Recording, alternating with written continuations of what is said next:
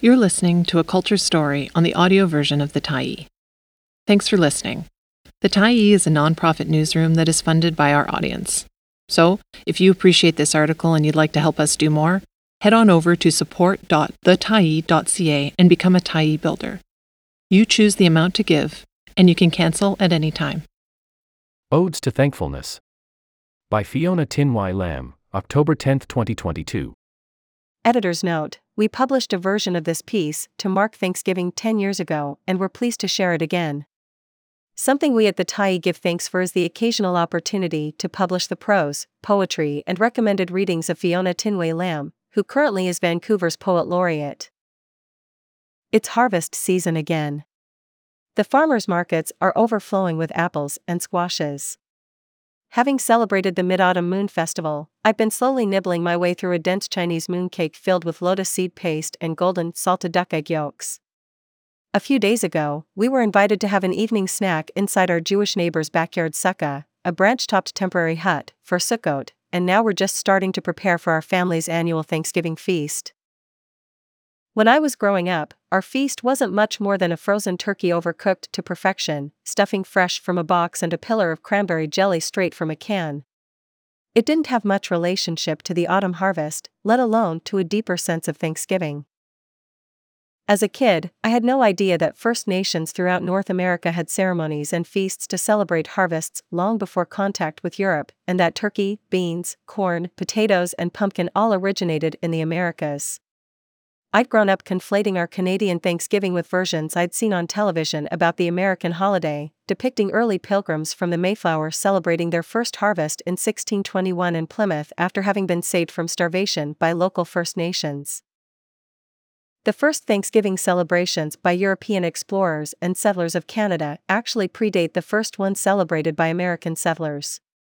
After having survived an arduous journey, British explorer Martin Frobisher marked his safe arrival on Baffin Island with a religious Thanksgiving service in 1578.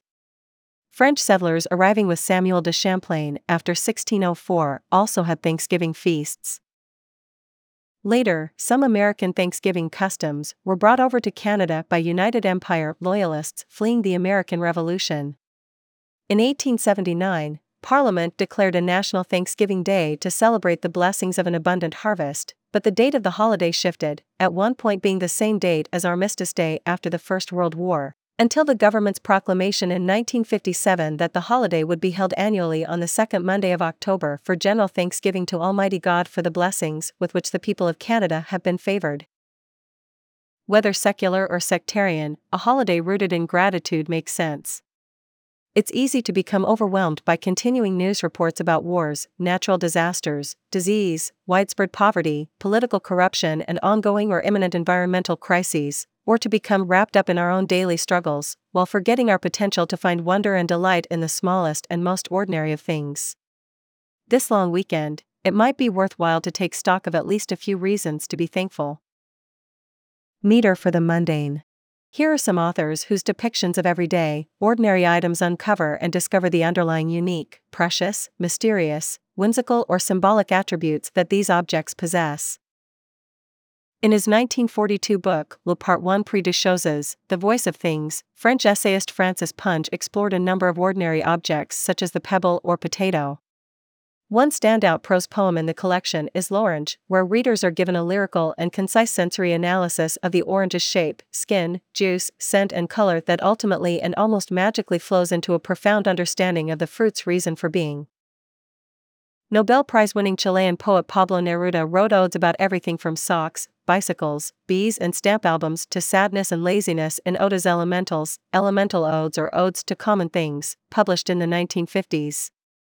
One particularly well-known one, Ode to the Artichoke, uses personification and narrative to take readers on a playful journey that starts in war with the artichoke dressed up as a warrior, impregnable beneath its armored leaves, yet ends in peace, leaf by leaf we unsheath its delight and eat the peaceable flesh of its green heart. Inspired by Punge, Inventory by local writer Marguerite Pigeon contains 58 poems about various objects, including tea bags, an elastic band, a stapler and even lipstick. In one poem, she has an evocative description of a banana being, wind at the head with its sisters, the curved back / its own rocking chair as green youth mellows / and age spots begin. A foreign stickiness / along the inner ridge, sap of its lost, hop valley / home, where cousins bunch on green-winged trees. The Book of Marvels, a compendium of everyday things by Governor General award-winning poet Lorna Crozier, includes 85 short prose musings or meditations that explore the hidden character of concrete objects such as the coffee pot, rake, shovel, and vacuum cleaner, as well as more abstract or intangible things such as happiness and darkness. As with punched prose poems and Neruda's Odes, these prose pieces take readers on lyrical voyages into unexpected places. For example, in Spoons, Crozier writes, of the utensils, spoons have the deepest reach into the past. They remember being liquid, silver, or steel. That's why, if your hand is steady, they can carry any kind of broth to your lips, without a spill. They come closer than the others to human anatomy, the palm cup to lift mouthfuls of water from a stream.